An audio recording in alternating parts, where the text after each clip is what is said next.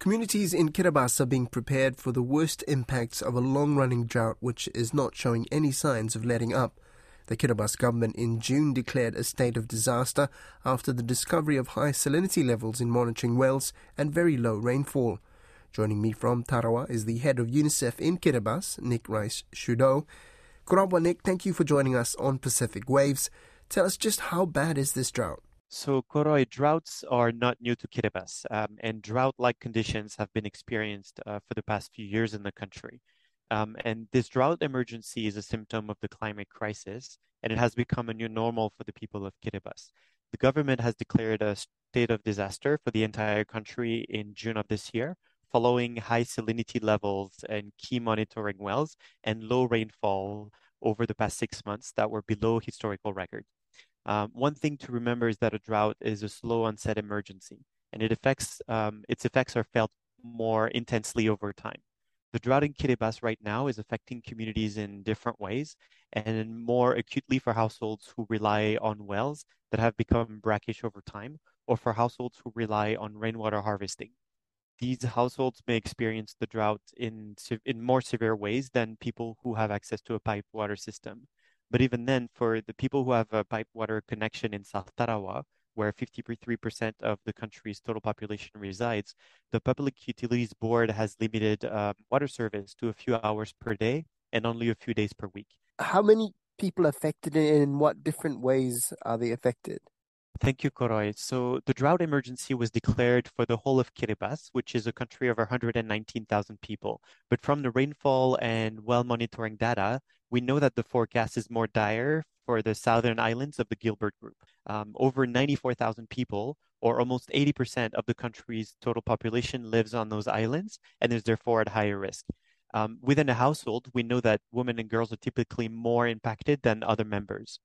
Women and girls are often responsible for bathing children, changing babies, cleaning the house, cooking and preparing meals, and other domestic responsibilities. So the lack of access to safe water will directly impact them and their health, which makes them more vulnerable during a drought emergency.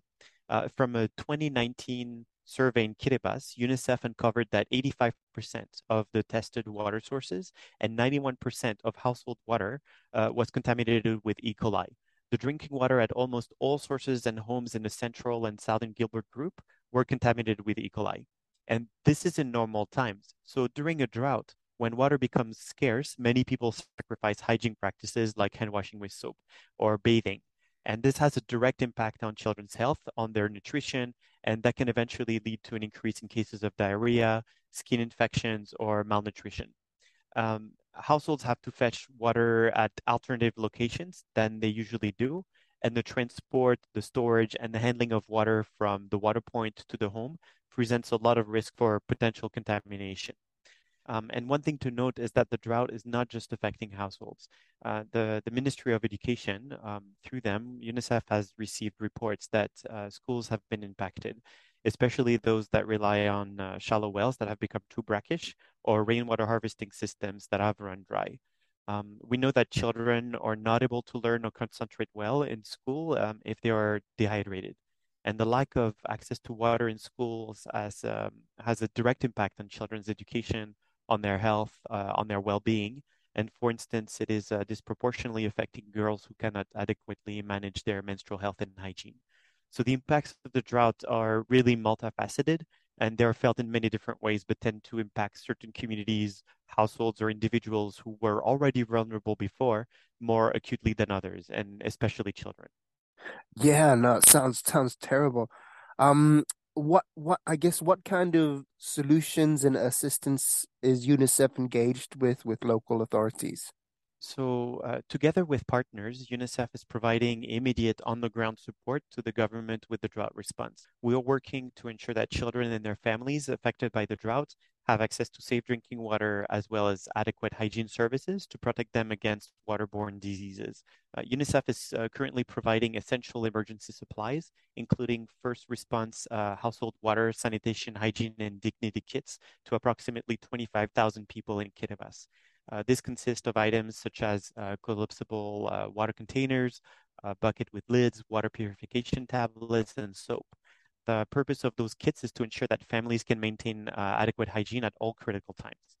In addition, UNICEF has provided the government with portable water field testing kits that will allow authorities to monitor water quality at both the source and at household levels. We're also going to be procuring portable desalination units that will allow communities in remote islands to increase their access to water by providing an alternative source of water supply. And UNICEF is also supporting the government of Kiribati on risk communication and community engagement, which is critical during a drought because communities must be aware of the drought conditions and prepare themselves as these conditions prevail over the next few months. A follow up on that, how many of these kits do you need? And I guess how much do they cost? And do you have enough money for enough kits for the areas that you would like to cover? So the southern Gilbert group is the most impacted area of the country, and the hygiene kits that UNICEF is providing are for households of five, and they cover the basic needs for health and hygiene for the household for a 1 month period. We've mobilized 5,000 of those kits, so we can cover 25,000 people in Kiribati, which we are targeting the most vulnerable communities in those remote areas. Those are actually one of the best investments that we can make in a drought because the return on investment in terms of cost savings for hygiene are tremendous. It's one of the most impactful intervention we can make to ensure that the health and the hygiene needs of a family are protected.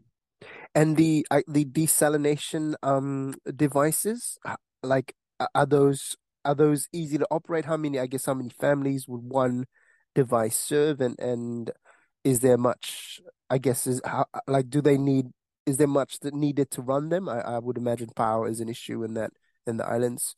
Thanks, Koroy. So those portable desalination units they're not a silver bullet solution, but they're part of the water supply portfolio that we need to expand. And it will provide much relief to families that otherwise would not have any other supply of water. So when the wells become too dry or the rainwater harvesting systems are too low, then those desalination units are the last resort. They are fairly low maintenance and easy to operate, but they do require training, and they are indeed powered with diesel. So they come at a cost, and this is why we are looking at those as a last resort for communities that are really the most direly affected.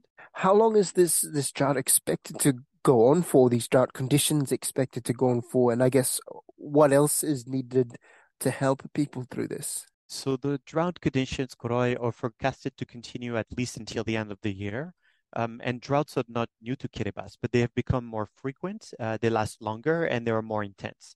And this is a new normal for a country like Kiribati on the front lines of the climate crisis. Like many countries in the Pacific, the climate crisis in Kiribati will largely be felt through too much water or not enough water. And this is why UNICEF is responding to the most acute pressing needs of the most vulnerable communities right now, while also working on long-term interventions that will increase the capacity and resilience of communities to prepare and respond to future natural disasters like droughts. UNICEF is supporting the government of Kiribati to work with local experts and communities to be able to respond to the climate crisis in the long term. For example, we're procuring groundwater monitoring equipment that will allow experts to measure the depth and thickness of freshwater lenses in outer islands, as well as the salinity of groundwater. And this type of equipment will allow authorities to map, monitor, analyze, and report on groundwater resources over time. And that will allow for stronger, more informed, and evidence-based decision making on climate resilience in the future.